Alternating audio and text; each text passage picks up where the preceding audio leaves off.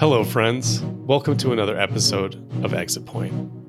If this is your first time listening, this is a podcast that examines life through the lens of some of the world's most extreme athletes. If you'd like to support this independent project, please consider giving us a 5-star review wherever you listen to podcasts and click on the Buy Me a Coffee link in the description.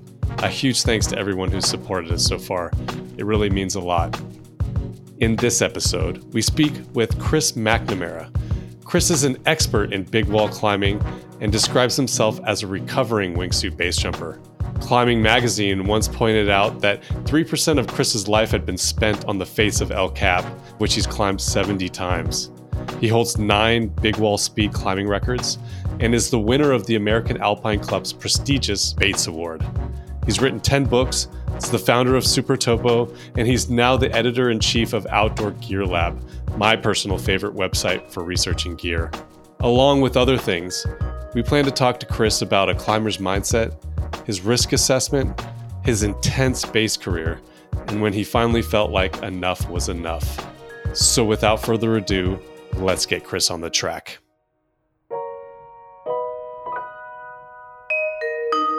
Chris, could you tell us a little bit about what you do now for work and your business? So I have Gear Lab. It's Outdoor Gear Lab, Tech Gear Lab, and Baby Gear Lab. And it's basically Consumer Reports style testing that we provide for free. So everything from camping tents to diaper pails. And we kind of based here in Tahoe, but we have people around the country testing gear. Cool. And how many employees does your company have? I think we have 17 and then maybe 100 independent contractors. Wow, that's great. Yeah, I'm adulting pretty hard over here. I never thought I'd do that. What a trip. Matt was just asking how you and I know each other. And even though it's like a distant memory of a past life, we were both volunteers for a search and rescue team in Marin County. And I think my only memory of you at this point is this wilderness survival course that we took, and you took it way serious. Like, you had only a sleeping mat and a couple of power bars, and like the rest of us had our full kit. And Matt, check this. This crazy dude like went and slept mid-slope, covered himself with leaves. It was a good time. We learned a lot about plants that you could eat, and where you could sleep and staying out in the elements. But I remember Chris the next morning looking like he was ready for a shower and some real sleep. Chris, have you always taken things like that to the extremes? It's funny. I totally forgot about that until just now. And it's all coming back. That was classic. I'd say I have maybe a reputation for getting highly focused on things and taking them seriously. Yeah. It's funny because I had heard about base jumping and thought it seemed unattainable and otherworldly. Yeah. Like I live on the west coast of California, and while there are places like Yosemite nearby, it's illegal. And I found out that someone that I had been volunteering with on the search and rescue team was doing it, and I thought, if they can do it, then maybe I can do it. I think I inspired more than a few people with a similar story. Like, wait, that guy can do that? Oh, I got this. You're not the first person to say or to kind of imply that. So, Matt, how do you and Chris know each other? We actually don't know each other. I grew up watching his videos climbing. I didn't grow up. I was an adult at that point, but I had found a lot of climbing expertise through those videos. And I think I've met him a couple of times in passing in Yosemite, but like nothing to really shake a stick at. So like I'm kind of getting to know him for right now on this interview. Oh yeah, very cool.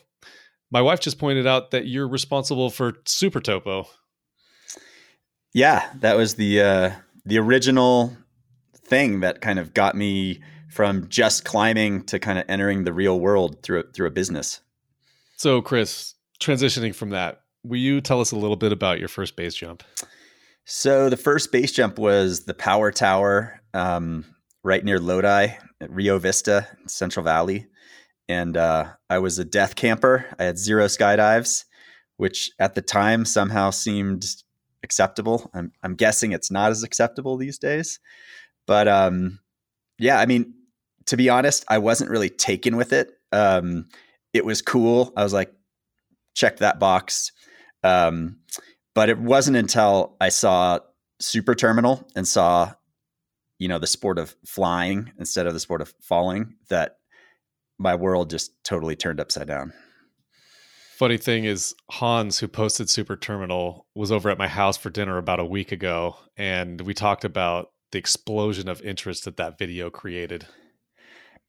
Yeah, I mean, it's hard to remember a day before, YouTube and all that stuff. So it was on a DVD, and that DVD got played so many times in so many locations.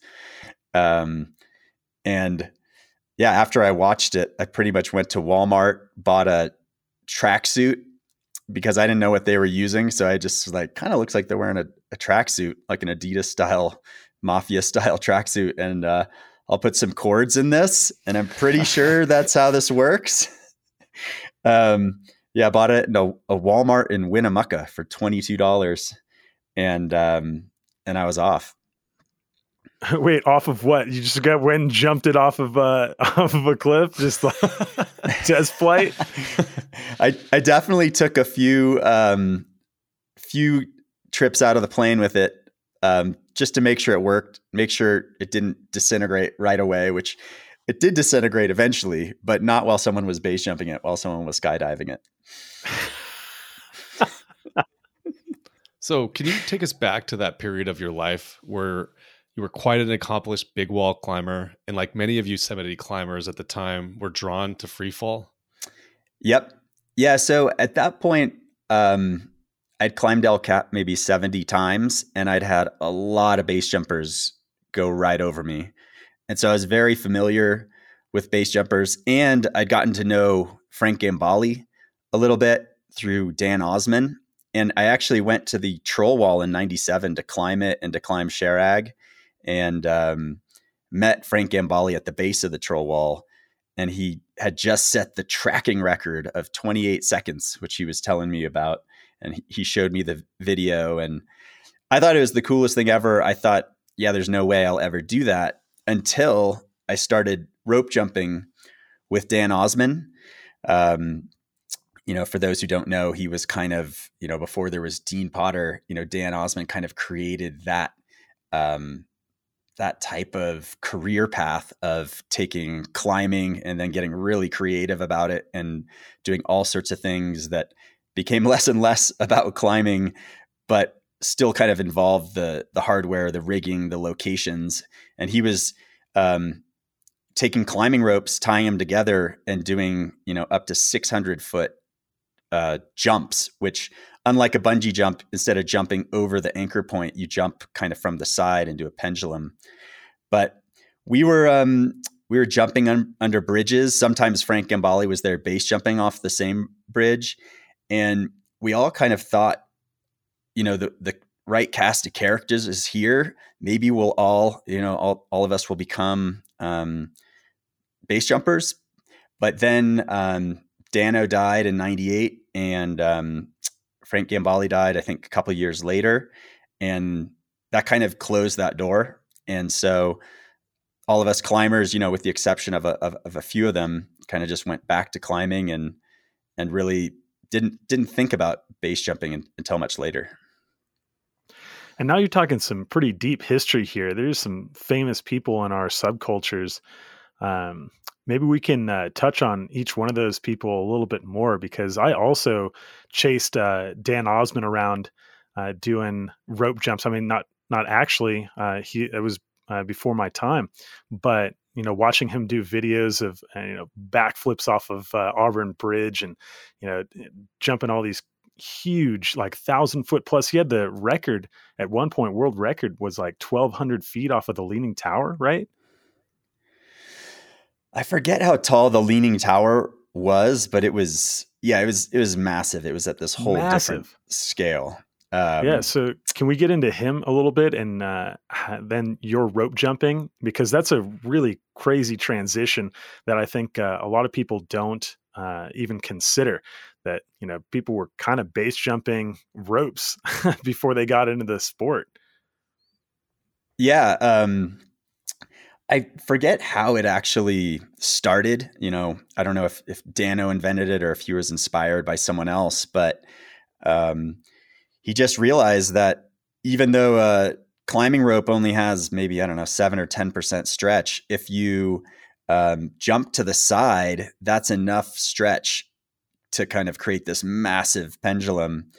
And then he just started going and finding the most wild things to jump off of. And he actually one night came over to my house and he was like, "We're going to go jump the Golden Gate Bridge underneath it. Do you want to go?" And I was like, I don't know. I decided not to. And sure enough, that night they got busted by the cops, were facing a $12,000 fine, and somehow went to court and got fined $36, which I still don't. This was pre 9/11. I think the outcome would be much different now. The other crazy rope jumping story was we all went to the Auburn Bridge, the Forest Hill Bridge, and that one is about I think a 600 or 700 foot rope jump, and Frank Gambale was there. He had it all set up, and everyone went to Denny's to hang out for some reason, and I showed up kind of late, right when the cops did, and I managed to like jump in the bushes, not get busted, but the cops were there for a long time. Everyone kind of was like, night's over, except Dano and Frank were then like, well, no, the cops are gone. We can, of course, just proceed. And so Frank goes down and jumps off the bridge. And Dano, what kind of made him special and what I think had such a big impact is he was really into getting other people into the stuff. It wasn't just the Dano show. He really wanted all his friends to experience the things he was creating. So he ties in his friend into the rope. So you imagine this giant horseshoe of a rope, 300 feet down, basically, and then it comes back 300 feet. So it's just this massive amount of weight. And his friend kind of gives himself a countdown. He's about to jump, but then he kind of chickens out. It's his first jump. And Dano's like, no, you got this. You got this. His friend chickens out again.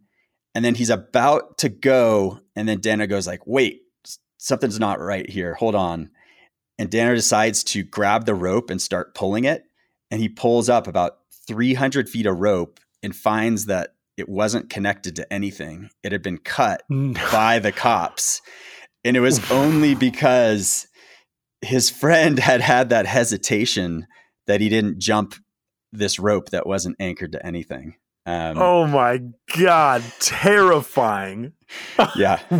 My palms are sweaty just hearing this. Yeah. So I don't know. I don't know what the lesson there is, but dude, trust your intuition. That's it right there. Like, oh my God.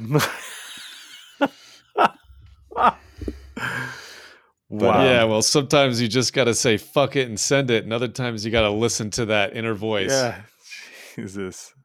Yeah, and then kind of the last. Frank. I mean, he impacted so many people. He impacted me, and then he impacted most of the people who ended up teaching me, because the community was that small and he was that big a personality and that talented.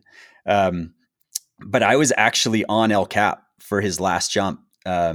Very few people ever jumped the southwest side of El Cap. And so when I was on this route called Excalibur, kind of next to Salathé on the southwest side there, and someone jumped over us, early in the morning, I was like, that has to be Frank. And only later did I find out that, right after he landed, the Rangers knew he was going to be there, I think, and chased him, and he jumped in the river and drowned. And that was kind of, just one of those other signs that, maybe climbing and base jumping aren't going to work out. And that's kind of where it was back in 2001. Can you give us a little bit of a characterization of Frank Gambale? Because I know a lot of people have heard his name, and certainly we've gone through a couple of points here, especially his untimely demise. But can you give us a little bit of background on the character? Yeah, I mean, he was a larger than life personality, not, like a quiet, shy guy. He really had, at one point I had his demo video, which I felt was like having this piece of gold. It was a VHS tape, of course. And just all the different things he did, from ski base to buildings to, setting the tracking record on Troll Wall.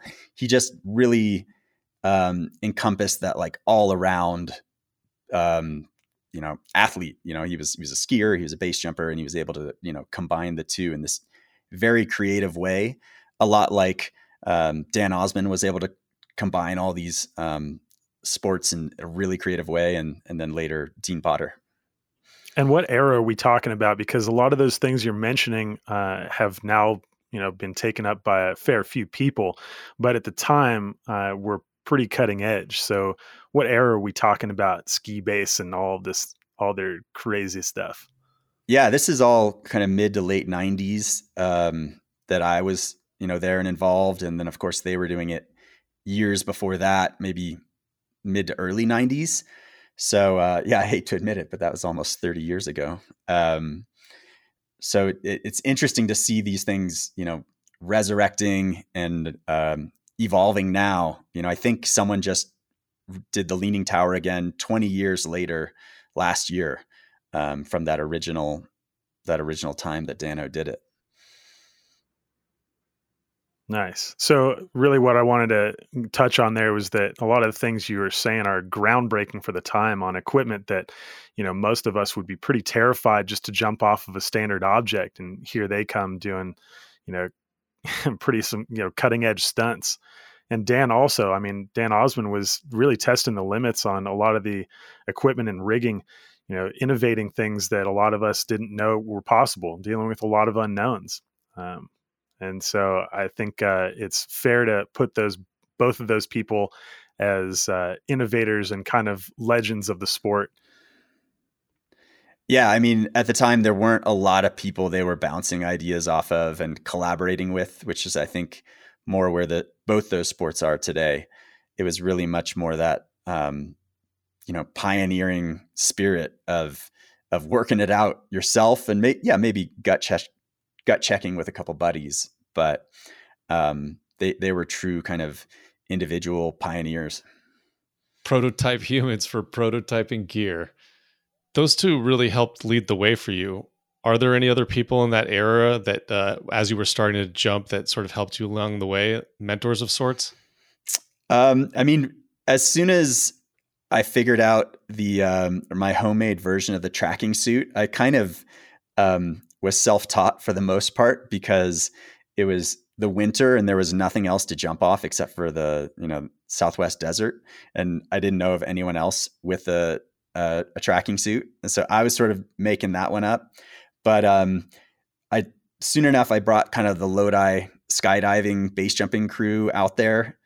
But it wasn't until I got to go to Europe for the first time, that I think the following summer, that I met Yuri Kuznetsov, who, at the time and even today is still, pushing the limits of what's possible with, starts and glide ratios. So I got really lucky in that I got to meet up with Yuri, not only because he was super talented, but everywhere he went, all the locals wanted to show him the new cliffs, and then they'd see me next to him and they'd be like, damn, I guess we got to take this guy with us too. But it got me in the door to being able to do a lot of amazing, cool jumps across Europe. Matt, there's this video out there where JT and Chris are sort of like joking back and forth, like sounding like Beavis and Butthead. And as they're touring around some of these like most classic spots in France. And for years I watched these videos and we're like, wow, these are just amazing jumps. They're huge, and had no idea where they are. And it was shitty quality, and it's like almost constant potato chipping, never a moment of stability. And then like opening up like right into the trees and landing. And and it's funny because Seb, I think this is probably the guy who showed you around there, and he's a good friend of ours. And, like there's even some quotes of him quoting Seb in that video. And it's like, hilarious to look back at just some of these videos recently in preparations for this conversation. Was like, oh shit, I know these jumps. That's Ferran and, Gorge de la Borne. And that's actually him terrain flying Miglon Classic. Like, what a nutshell. And in what kind of suit, right? Like what kind of suit were you guys terrain flying at that time? A Phantom or a Vampire 1, which seemed so cutting edge at the time. But yeah, when I was just talking about people who looked at me and were like, do we have to take this guy? I think Seb would probably jump to the top of that list. I think he was looking for an artful way to be like, can we not let this guy jump off these things, please? Or at least while I'm here, can he just, I don't know, drive us around? Was there a legitimate time in your career there where you were at a high risk for being a fatality on the load? I think you'd have to ask the people around me. I definitely didn't have the reputation. I think you actually summed it up pretty well with all the potato chipping. For a lot of those jumps, I was a little over my skis as far as my competency for how much I wanted to push it. So yeah, it's a good thing that I think I quit when I did. Well, can you talk to us before we get there about your progression? Because you've also mentioned like several famous areas to learn how to base jump, and there's certainly a culture that's come out of Lodi and Yosemite that I find incredibly interesting. So can you touch on how you learned and how you got from, watching that video to like wingsuit terrain flying? Yeah, I mean, so Super Terminal, that changed everything as far as it's no longer a sport about about falling. It's all about flying. But at the same time, the climbing ethic of first ascents was really strong. And so I pretty much put all of my energy into finding new stuff to jump off of, and basically went to Europe and Lodi to get the minimum skills required to be able to go jump off new things. And I think a lot of people would say like it was truly the minimum. And for me, that's always been kind of, I think with everything I've done from the climbing world and beyond, what makes it interesting is the creative aspect. And the creative aspect is dreaming up, I wonder if anyone's ever thought about jumping off that. What would that look like? Looking at maps, this is the rock drop days. So dropping a lot of rocks off cliffs, no lasers. And yeah, just kind of combining those two, that kind of super terminal inspiration meeting that climbing first descent ethic, and really realizing that the sport was in a magical spot. It probably still is, but that spot passed in the 50s and 60s for big wall climbing. And I could see that starting in the, early 2000s, wingsuiting was just entering the start of that golden age. And a golden age is basically, I think, defined as when the progression is just, off the charts. The barriers are being broken left and right. And then at a certain point, sports keep progressing, but they'll never progress quite as fast and for like for a first time like they did in a certain window. For climbing, that was in the late 50s and 60s, and for big wall climbing especially, and for base jumping, I saw that like in the early mid 2000s, this was the moment that it was about to just take off. I commented on your potato chipping and maybe some of your shady exit styles, but I don't want anyone to get it twisted. You're very much were pushing the edge of the unknown at this point and led the way on the American side of what's possible. Do you think there's a difference in people that get into the sport from climbing versus from flying? And I'll add just a little bit here from what I see. I observe like a lot of climbers getting into it and looking at base jumping operationally. Like, how do I use this tool? And so they basically like get the minimum amount of information and then they go to use the tool, versus like paragliding and skydiving, it seems like they approach the sport of like, I already know how to use all this equipment, but I need to be shown how this is actually physically possible because I don't believe it yet. So can you tell me, like, was it different getting into it from climbing? Did you have some kind of different mentality than skydiving that allowed you to just get into it with a bare minimum and not be, well, terrified that it's not going to work out? Yeah, I mean, the two things are, I think climbers do really just see it as in this tool bag of really amazing things you can do in the mountains. Um, I actually don't know too many climbers who have ever really gotten into the skydiving part of it. I'm actually having a hard time thinking of any right now. I'm sure there are some, but it's, I think, much more this perspective of loving being in the mountains. The more kind of steep and interesting mountains, the better. And the more different kind of tools and ways to approach them, the better. And so that definitely led almost all my climbing buddies to really seek the fastest path to be able to jump off amazing exits in Yosemite, in the West, and then of course around Europe as well. There's also just the other big factor of being an American base jumper in that era is there were so few cliffs to jump off legally. Back then, nobody was jumping stuff really shorter than, 800 feet for a start. And, the number of 800-foot starts that are legal in the US is, even today, I'm guessing is probably less than 5 or 10. And if you want to extend that to 1,000 feet, you're super limited. So it's a whole different progression than living in Europe and being able to jump a handful of times each day and really progress quickly. And that just sets you up for a whole different career. So I think that's kind of part of the reason why I and a lot of my friends kind of, pushed it maybe a little faster than would be recommended, was kind of those two factors combining. There's this element of mindset worth talking about as well. Let me bounce this off you and tell us what you think. I started my skydiving and base career in Lodi, where I was introduced to a lot of high-level climbers like Dean and Stanley, for example. They embodied this determination that climbers have to send a route, and there was a sense of pride and personal accomplishment that comes from overcoming difficult challenges.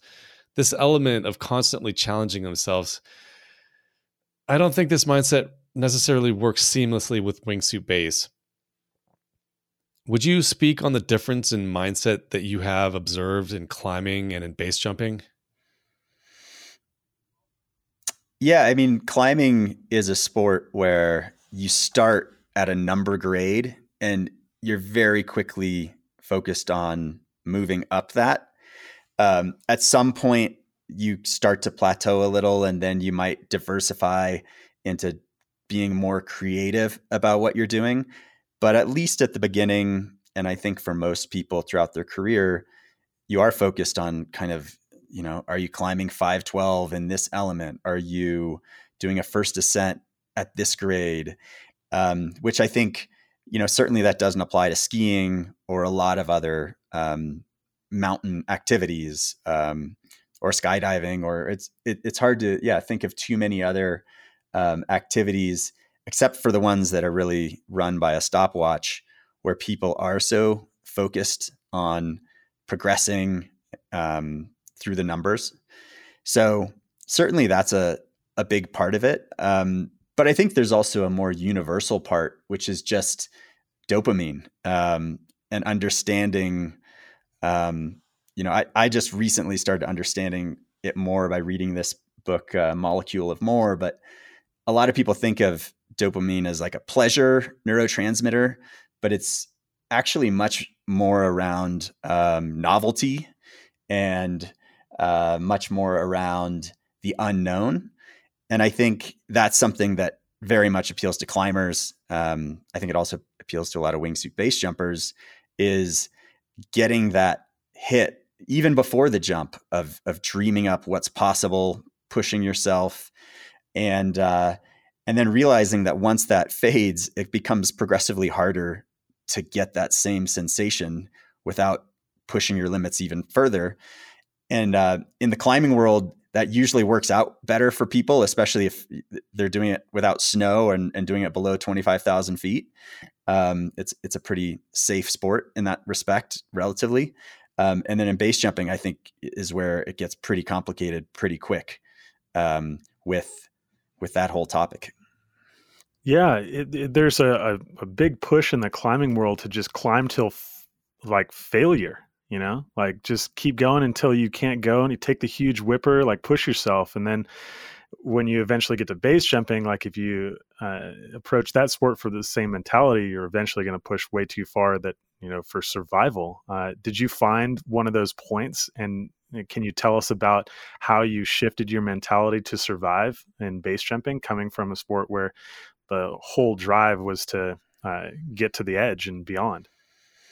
Yeah. So I felt really lucky with my base jumping career to have had the climbing career because, like I mentioned, I was totally into climbing for a decade. I was actually pretty certain I was going to spend the rest of my life just on the side of El Cap. I was also like 21 when I was having those thoughts, but I was like, I did it. I found the Holy Grail. No need to diversify my life at all. I'm just going to live on the side of this rock. And for a decade that worked, which is, looking back, a pretty good run, but eventually it did wear off. I realized, like, being on the side of this cliff isn't quite like it used to be. It's not the same feeling. It's not giving me as much as it once did. I maybe can't be as simple as thinking this is the answer to everything forever. And so then I started looking in other places, which eventually is what brought me to wingsuit base jumping. So I was then able to look through wingsuit through that same lens of realizing I'm going to have this amazing period. I don't know how long it'll last, where I'll feel the progression. I'll feel, the just the thrill of one of the more, I think, incredible things that humans do. But at some point that's going to change, and I need to be ready for when the sport doesn't give me quite as much as it once did. Okay, so approaching wingsuit base jumping from that perspective, I'm curious how you kept yourself from like a catastrophic mistake, and how you kept yourself from pushing so far into that zone of I want this feeling again, that you got beyond what is sustainable. Because like a lot of people say exactly what you're saying, right? And while climbing has the grading system that you alluded to, like if you're a 5'8" climber, you can't just get off the ground on a 5'13". You're just never going to approach it. It's not possible. Right. But you could be a 5'8" base jumper and find yourself really easily on a 5'13" cliffside. And at the time that you came up, we didn't have nearly the same understanding of aerodynamics. The technology was terrible and sometimes couldn't do what we wanted it to do. And all of the planning was mostly theoretical. So how did you keep yourself from, getting into a zone where you just couldn't make it back from, with all of those things working against you? Well, a few things. One is, at the time, terrain flying mostly was just keeping things to your left or your right. It, I think, wasn't until the certain Tony suits came out that people started really pushing. I mean, I think the first person I saw do it was Loic at in like a Verbier. Warren Miller movie. Yeah, Verbier. And that was so mind-blowing that he came down on terrain, even though it was only for a short second. But in my mind, that is such a different thing, having the terrain underneath you than having it to your side. And so everyone I jumped with, including myself, always really drew the line kind of there. The only times that I had terrain come up right underneath me, it was always by accident, and I felt really lucky to get out of there. Um, and that happened a couple times, including on my last base jump. And so that alone, I think, explained a lot of what we were thinking about, because everything else, we were pretty conservative on the exits. Very few exits did we say, oh, if I don't fly perfectly or near perfectly, I'm not going to make it. We almost always had a pretty big margin there. So that's kind of, just to give some insight back into what was cutting edge in 2006, it looked a lot different. The suits were a lot different. Can you tell us about coming up in the national park system and the history of jumping in Yosemite and maybe some of your brushes with the NPS? Yeah, I mean, so I'll just start by saying, I think at the time I got into base jumping, a lot of people were into the kind of cloak and dagger, escaping the police type thing. I wasn't into it, and I was really bad at it. And so I was just not the right person to come up base jumping where almost every cool thing is illegal. But that's where I was. I wasn't living in Europe. And so through that lens, I did everything as conservative as possible. I did most of my jumps either at night or just as it was getting dark, or just as it was getting light. I did almost nothing in the middle of the day. And when I did is when I actually got busted. And so I think some people really enjoyed that element of escaping the park system. And I just was always there trying to dream of a world when this stuff was legal. Yeah. And I bet Gamboli's death didn't really motivate you to, fight with the park system on that front either, right? I mean, like, I dream a dream of where that doesn't have to happen at all. Yeah, and I got to know some of the rangers, and a lot of them are great people, and some of them really enjoyed hunting base jumpers, and that made me sad. It kind of made me wonder, like, really? It seems like if you saw the context of what people are doing here, you wouldn't be so excited about, hunting down people who are just jumping off a cliff, especially after Frank's death and seeing how that pursuit could end up in someone dying. I was hoping for a little more kind of big picture thinking about, what are these laws really about? How should we really choose to enforce them? And some people, I think, in the Parks Service see that big picture, and others are like, sweet, I'm glad this is illegal because now I get to go hunting. Yeah. And what do you think the proper application is here? Or what do you think the issue is with them, seeing us as, these criminals? Because it's interesting that if you look at Yosemite, you can do a lot of things that'll kill you. Like, I mean, you can free solo climb all you want. Heck, you could even free solo climb with a parachute on. You could free solo climb with a parachute on, fall and die, and no one would care. But if you pulled that parachute to save your life, then all of a sudden you're getting arrested. So, like, what's the deal? How did that turn? I think the key is that the base jumpers never really organized themselves to unite to change the laws. Because I think, when you look at the law, the illegal air delivery, it's not the most sturdy law. It actually doesn't even, I think, mention base jumping. It's about, from my understanding, it's about illegally like resupplying backcountry people. And they just said, rather than go create a new law, why don't we just stick base jumping under this one? I think a united effort, at least back then, could have probably made some headway in changing that. I don't know about today, but I think that's one thing that base jumpers have always struggled with, is wanting to be very individualistic, but at the same time come together to change some of those laws that just don't seem right. And it's hard to do both. To come together, you do have to often compromise and and want to get a whole bunch of personalities in a room and say, maybe we'll put our personalities a little to the side for a moment while we can all come together to really try to change something. And to my knowledge, that hasn't happened yet, but I sure hope it does.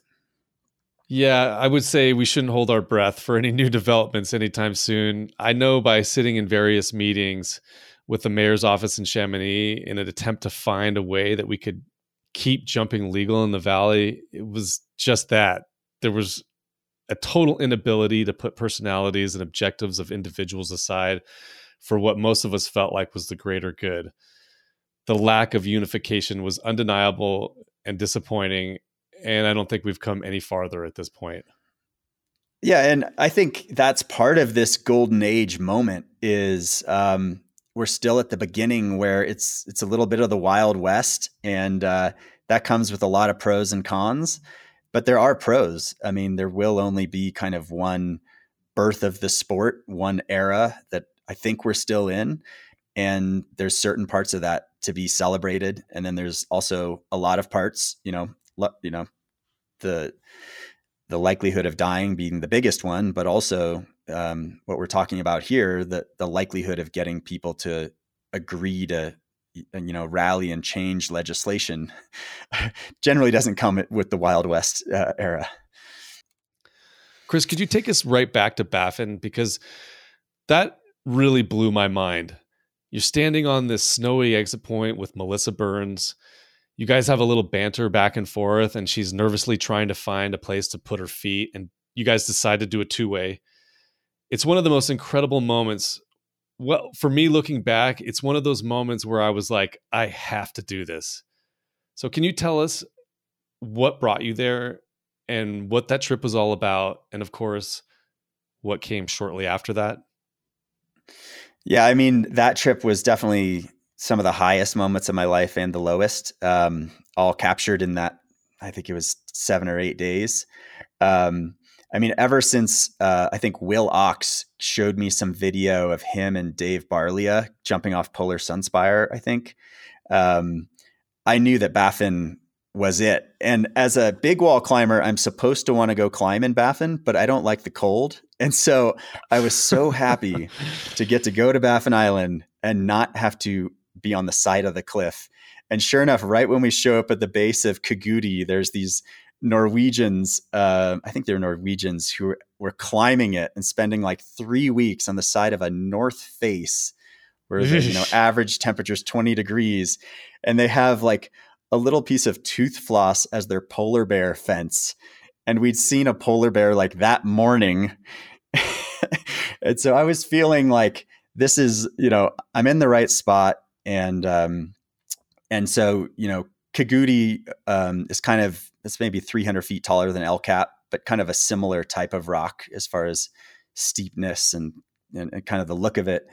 And we took it, kind of easy on the first couple jumps, but I quickly realized that the broader Kagudi massif had all these other things to jump off. And it specifically had this cliff that got progressively smaller the deeper it went into a canyon, which I knew that I think Dave Barlia had looked at jumping, but hadn't jumped.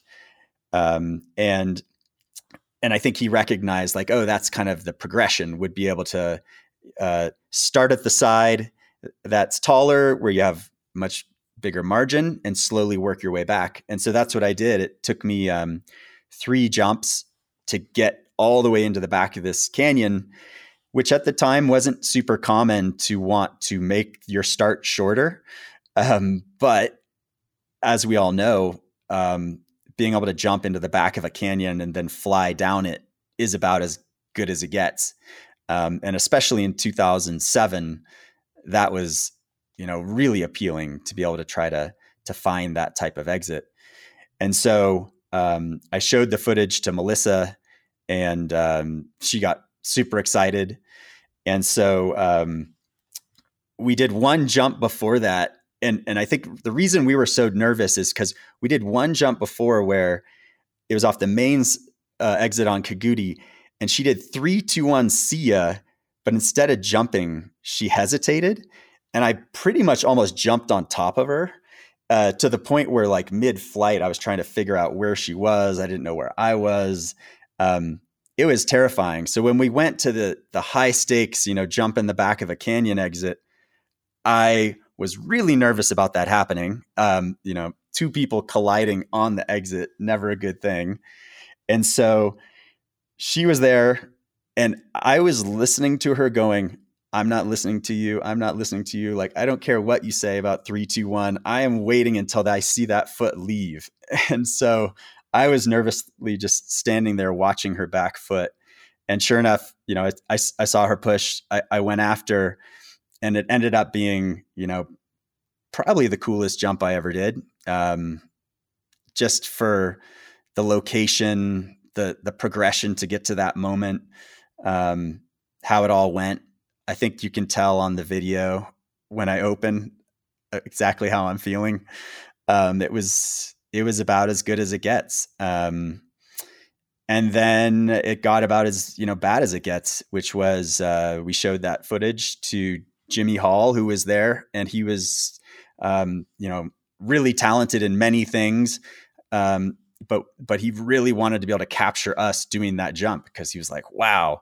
And, we went back up there, and we did a 3-way, and I still don't know exactly what happened because I never saw it, but he didn't make it, and that was basically the beginning of the end of wingsuit base jumping for me. Oh man, you took us on a roller coaster ride there. I remember from the video this sense of elation that you had screaming on opening about how amazing that was, and just now taking us down to the darkest moments of what base jumping can deliver. I recently came across an excerpt that you put in the Great Book of Base. Could you touch on that and why it is that you decided to quit jumping? Yeah, I reread it this morning, and at the time in, I think 2006, there wasn't a single wingsuit death.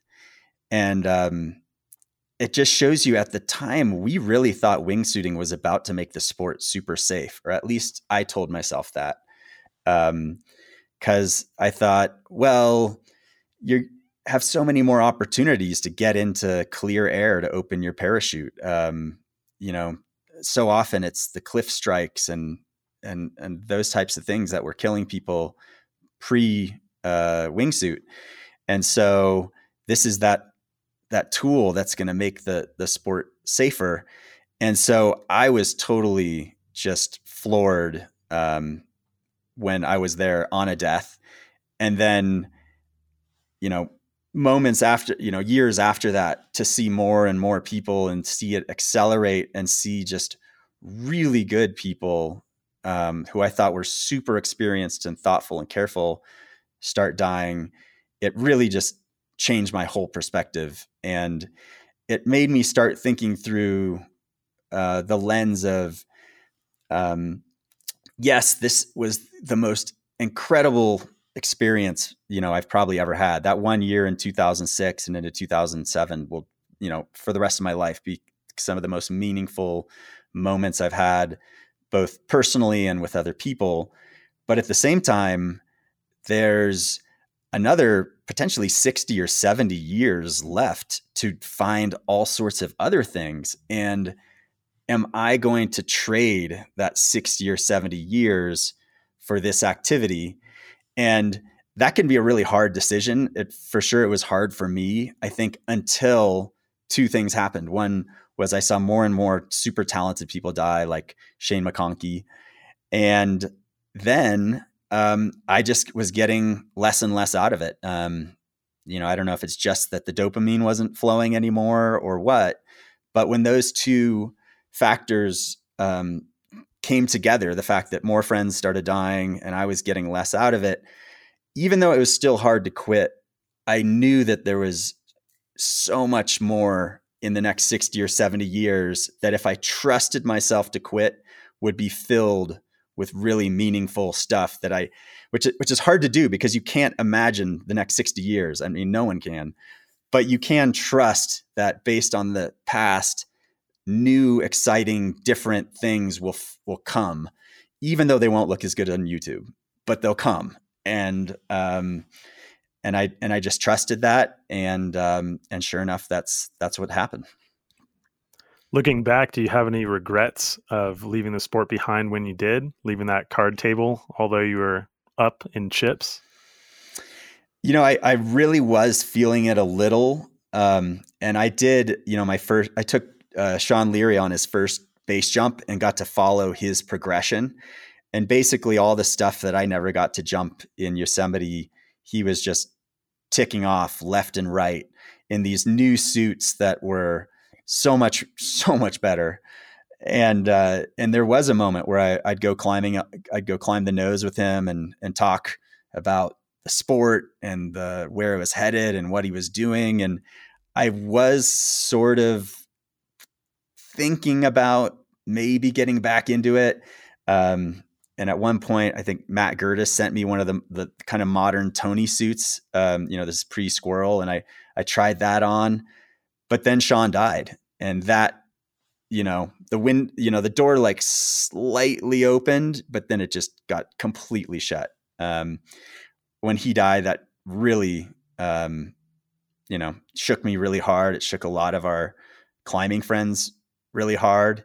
And then it was 2 or 3 years later that Dean died. And so, all these things just kind of, compounded on top of each other. And that's why I still haven't base jumped since I think 2007. Yeah. The loss of these super colorful and talented characters definitely takes the wind out of your sails when you've always looked up to them. And I can definitely understand that. Back to the reward pathway.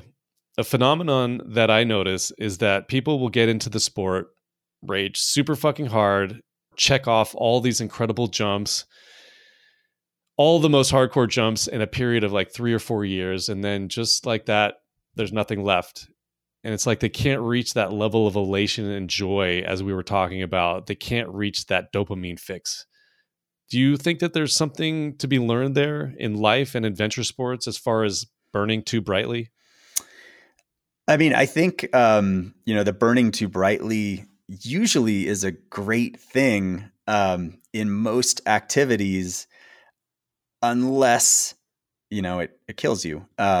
And so that's the hard thing about wingsuit for me.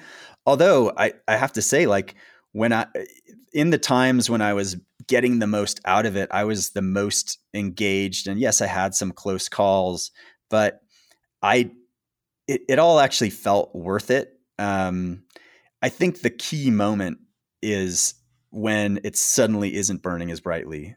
And that's why I wrote that chapter for the Great Book of Base. And then I wrote a follow-up on it after Sean Leary died, which was, I wasn't trying to convince people to stop wingsuit base jumping. It was really writing what I would want to hear when I'd reached that point where it wasn't quite as good. And I was confused. I was like, wait, this used to feel so much better and cooler. And I used to be so much more excited. Why don't I feel that anymore? And so I was writing it for myself and for anyone else who might be in that moment. I think when you are burning that brightly, it's really hard to argue against it. And I don't think there's much you can really do. Because I can't even look back at myself in 2005, 2006 and say that I should have slowed down, because, it was just a magical time. So it's a hard topic, but I think it's really worth looking into. I think both the idea of dopamine, and another similar one is the hedonistic treadmill, which is basically the idea that, humans can do these amazing things that they then quickly normalize. And as soon as it becomes normal, you're in this tough spot where you're like, oh God, now I got to push it a little further. So I think having, consciousness about that it's not just you, it's pretty much, I think every human on the planet has to deal with these neurotransmitters and how they affect us, and to make sure you're on the controlling side of that process and not being controlled by it.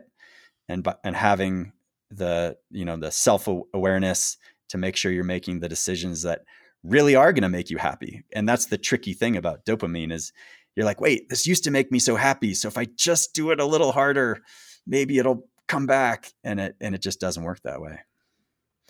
So you said that you were writing that excerpt in the Great Book of Bass as basically like advice to your younger self. And we highly encourage everyone to go read that section and the rest of the book. It's amazing. But I also find that you're in a unique perspective in that, like, you have had years to reflect on a pretty cutting edge career. After having reflected on your base jumping career, do you have any advice for your younger self, that might be valuable for other people that are approaching it from the same angle or at the same rate, or, uh, following in your footsteps in some way? Yeah, I mean, to oversimplify it, to me, it comes down to the margin you're giving yourself and really understanding the margin and realizing you only have to have one jump where you screw up the margin and it's all over. And I think we all understand that at some level, but I know at least I didn't fully give that as much weight as I should have. And just the idea of, yes, you can push it. Progression is so fun. It's maybe the best part of the whole sport is pushing your limits. But at the same time, understanding you really have to always be thinking about the margin and where are you at and what could go wrong that you haven't thought of yet. And that's really hard to do, but that's something that I know I should have done better. And, it could be that I just got lucky that I got through that.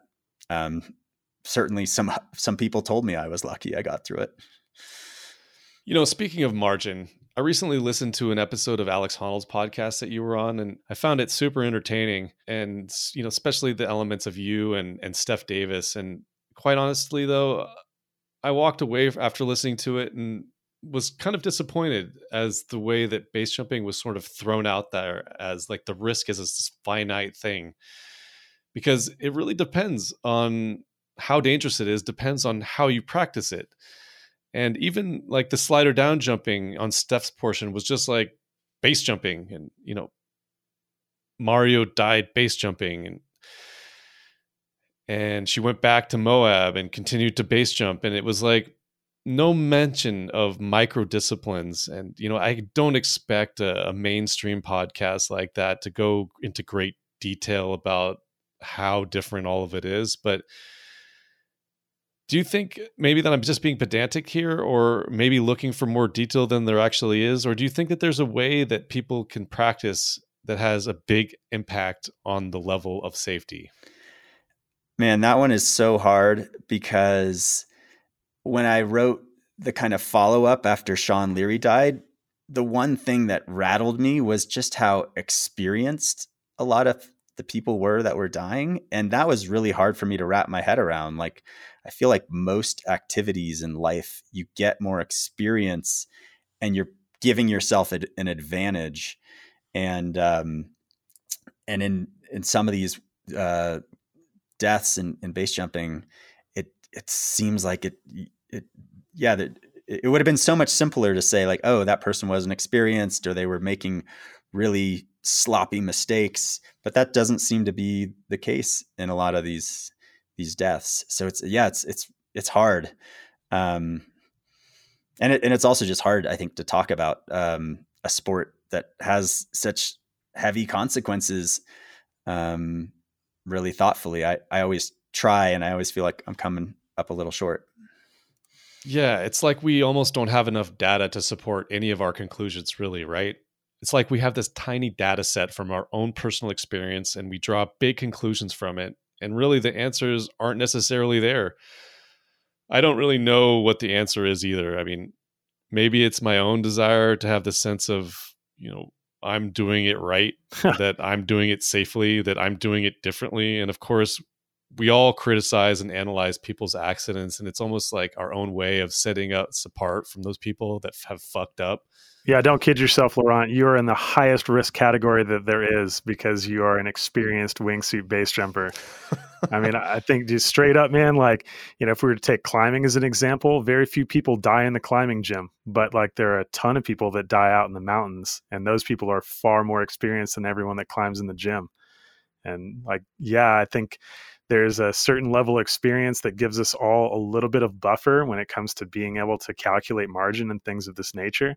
But at a certain point, like chaos theory comes to bear and bad things happen to good people doing good things. And you have to be incredibly lucky in that moment to survive.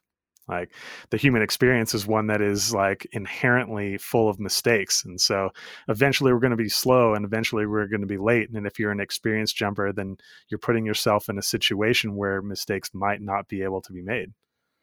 Yeah. Right. And at this point, we all put ourselves out in this position of, is the juice worth the squeeze, and how much actual risk is being taken? I feel like my practice has become fairly pedestrian in a way. Like I go to Varan on a Wednesday, and most of the time when I go there, I'm focusing on if I could beat my previous hike time.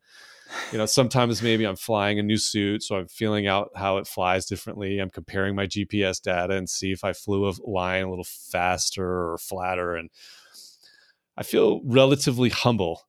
I think that there's a level of humility in the way that I practice, where I've come to accept that I won't ever get that same sort of dopamine push that I did when I was, like in the heart of it, like making it my primary focus in life. Maybe this is just my attempt at plausible deniability, but at the moment, the juice is still delicious. So, Chris, I got a question for you, because I too went through a period where I saw all the experienced people dying around me, and I was like, "Ooh, man, I got to take a step back from this."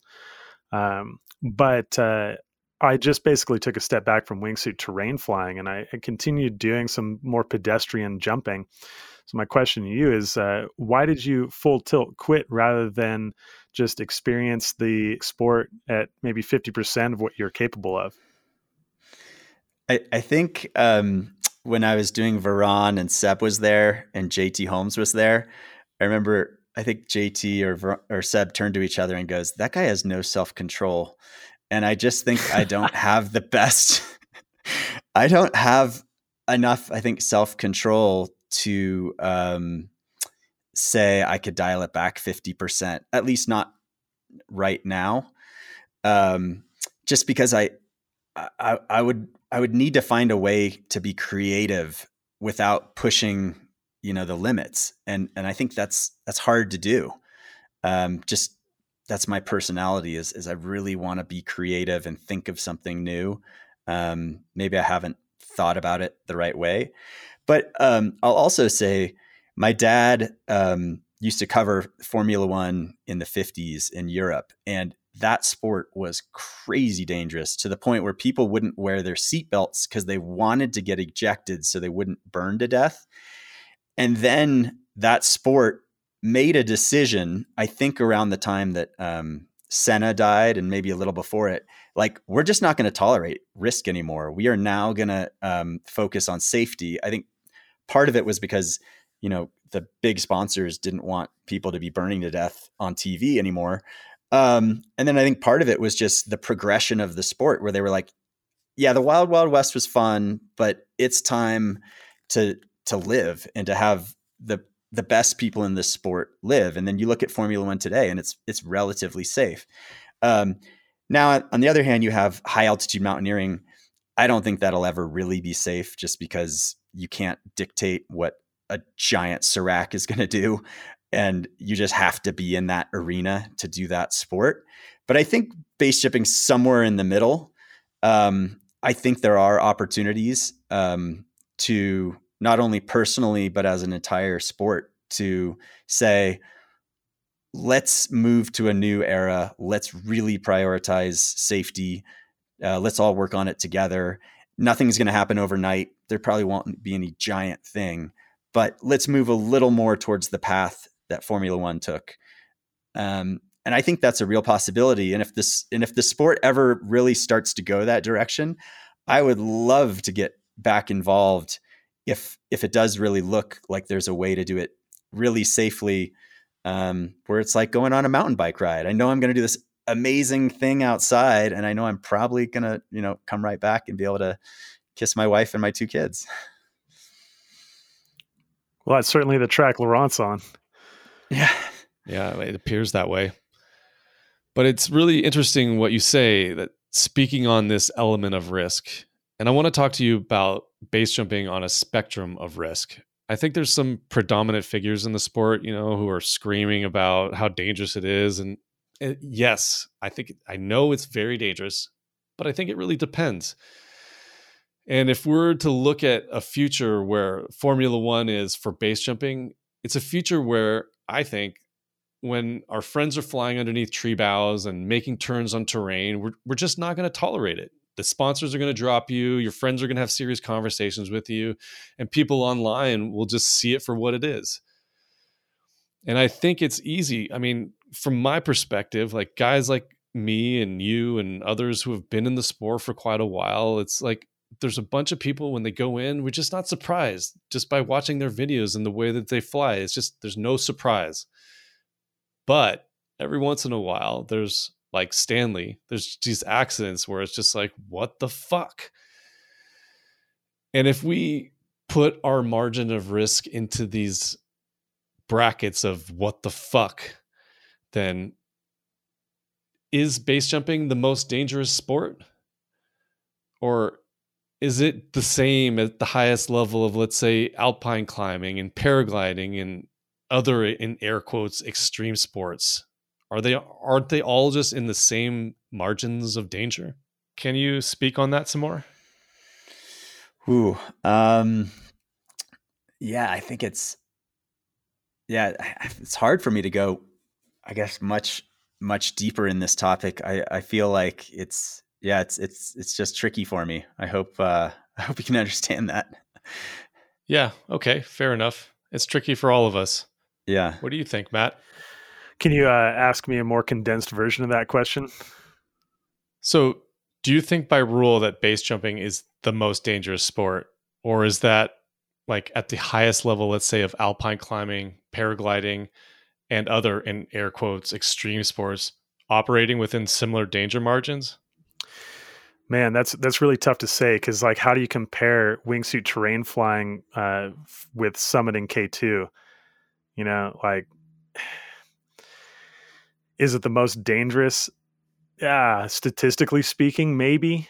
But the base rates for the other really extremely dangerous activities are pretty low, and so it's hard to compare.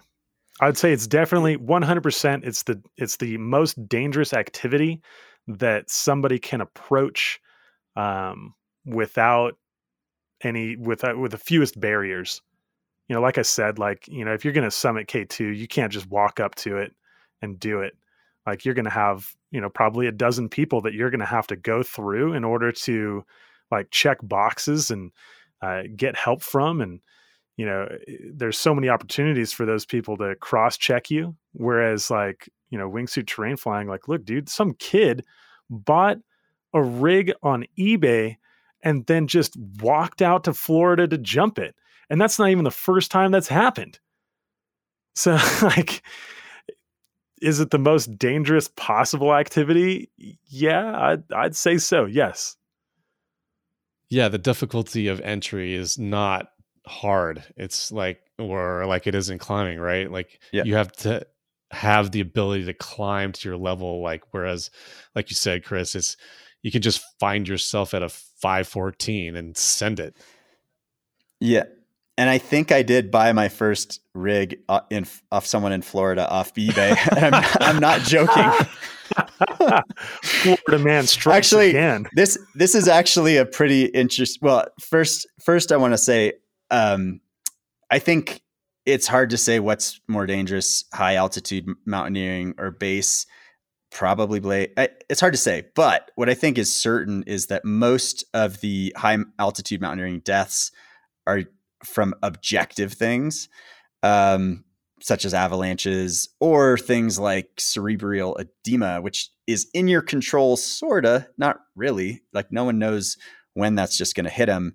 Versus wingsuit base, it's clearly so much more in your control than an avalanche coming down and taking you out. But back to the eBay container, my first container was a Velcro rig, which I wonder if any of your listeners, if those even have existed in the last 10 years. Yeah, man. But not only that, some people still jump them. Really? Yeah. Well, yeah, they're awesome. They're like relics and awesome. Yeah. Well, I don't know how many people are jumping them off cliffs with tracking suits, but that's all I had. And it was crazy because the Velcro showed up a little worn. And so what I would do is I would actually duct tape the top to give me a little to give me a little extra. And yes, it is just as bad as it sounds.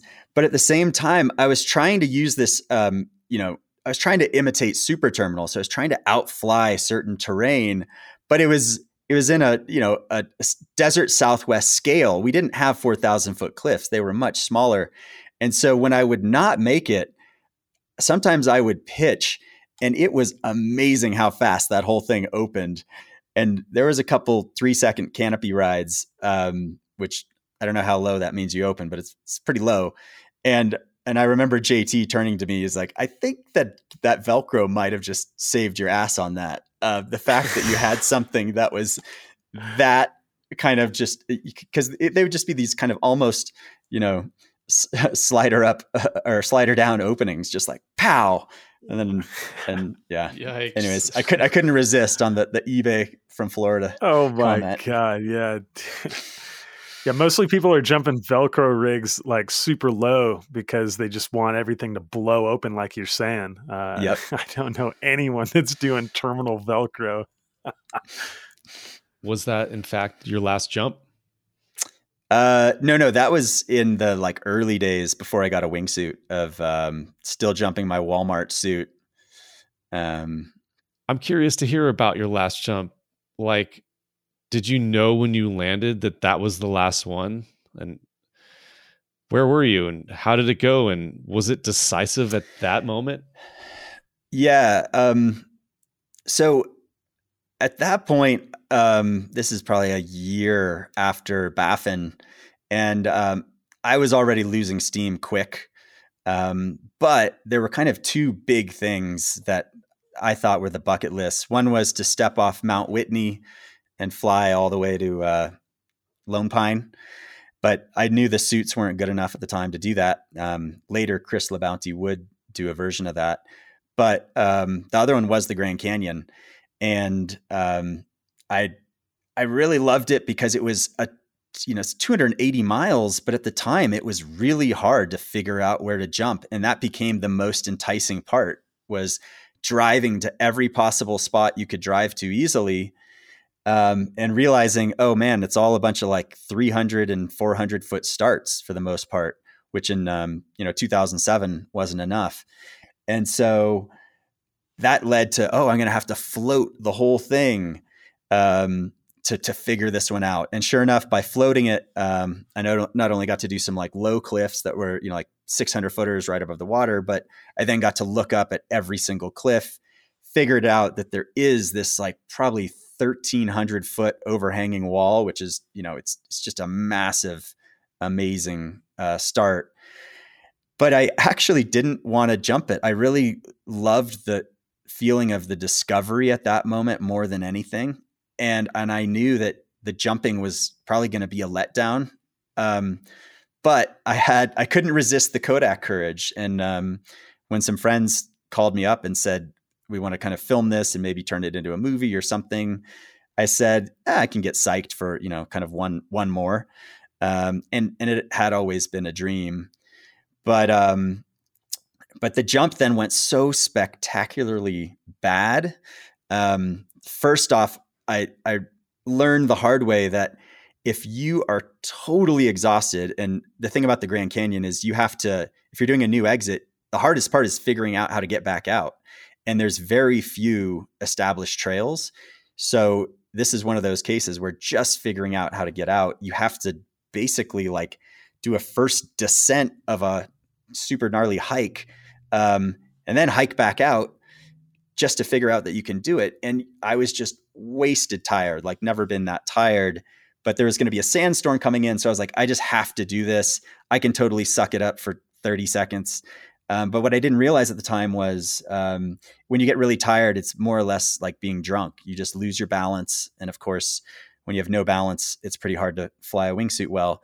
And so I just flew the worst I'd ever flown. Got the closest I've ever gotten to hitting the cliff. When you looked at the video footage, it was really about to meet the shadow.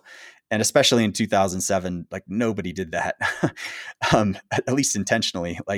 And so that was one thing. But then I'd kind of screwed myself because me and Dean Potter had really been pushing to make these skydiving rigs lighter. And we looked at all the 2-inch webbing and we said, hey, climbing harnesses are so much lighter. Can we make these rigs lighter?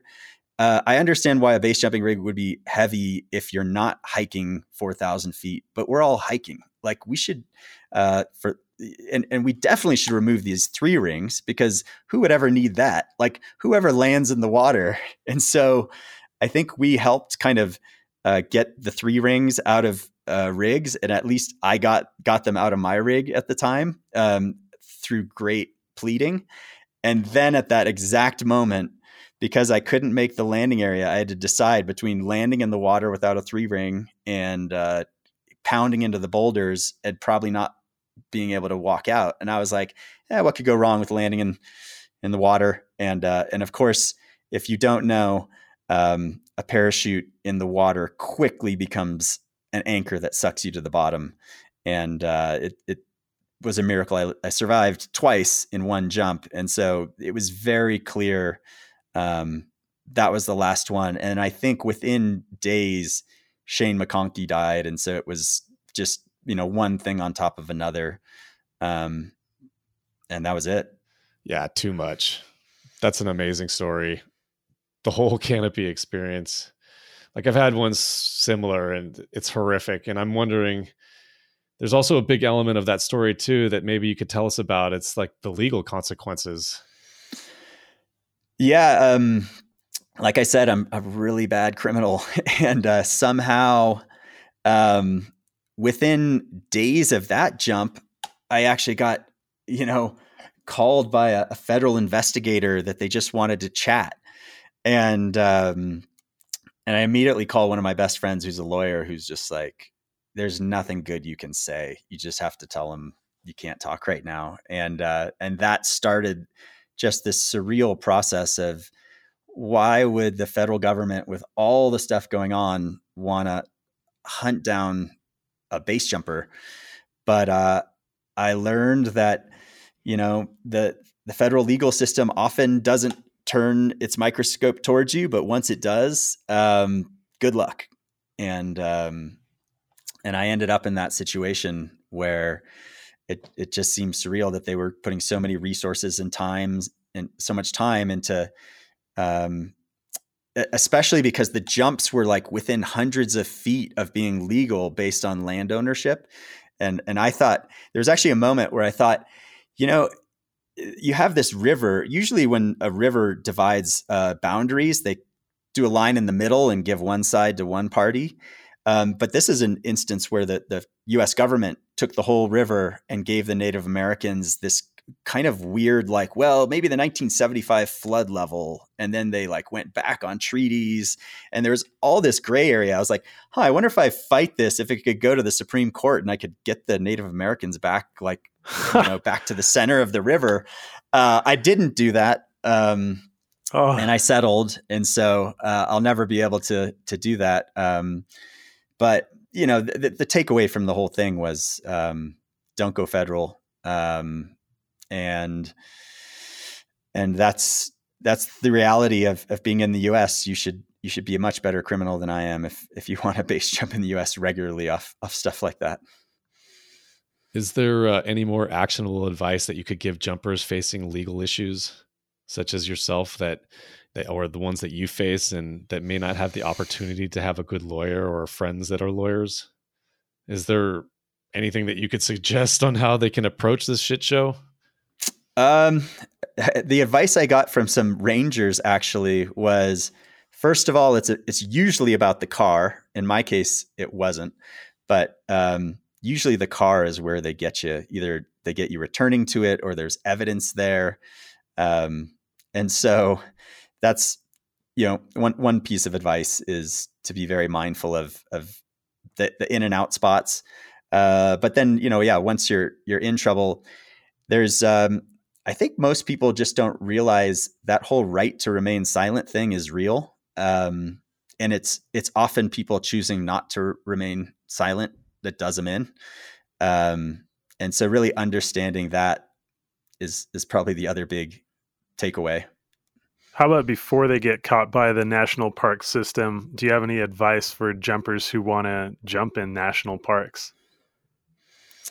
I mean, if I was giving advice to myself, I'd say just stay away. I know it's tricky because LCAP is the start of the sport, or one of them at least. And so everyone has that on their list. It'd be like telling someone who wants to alpine climb, they're not allowed to go to Chamonix or to the Alps. It's putting base jumpers in a tricky spot.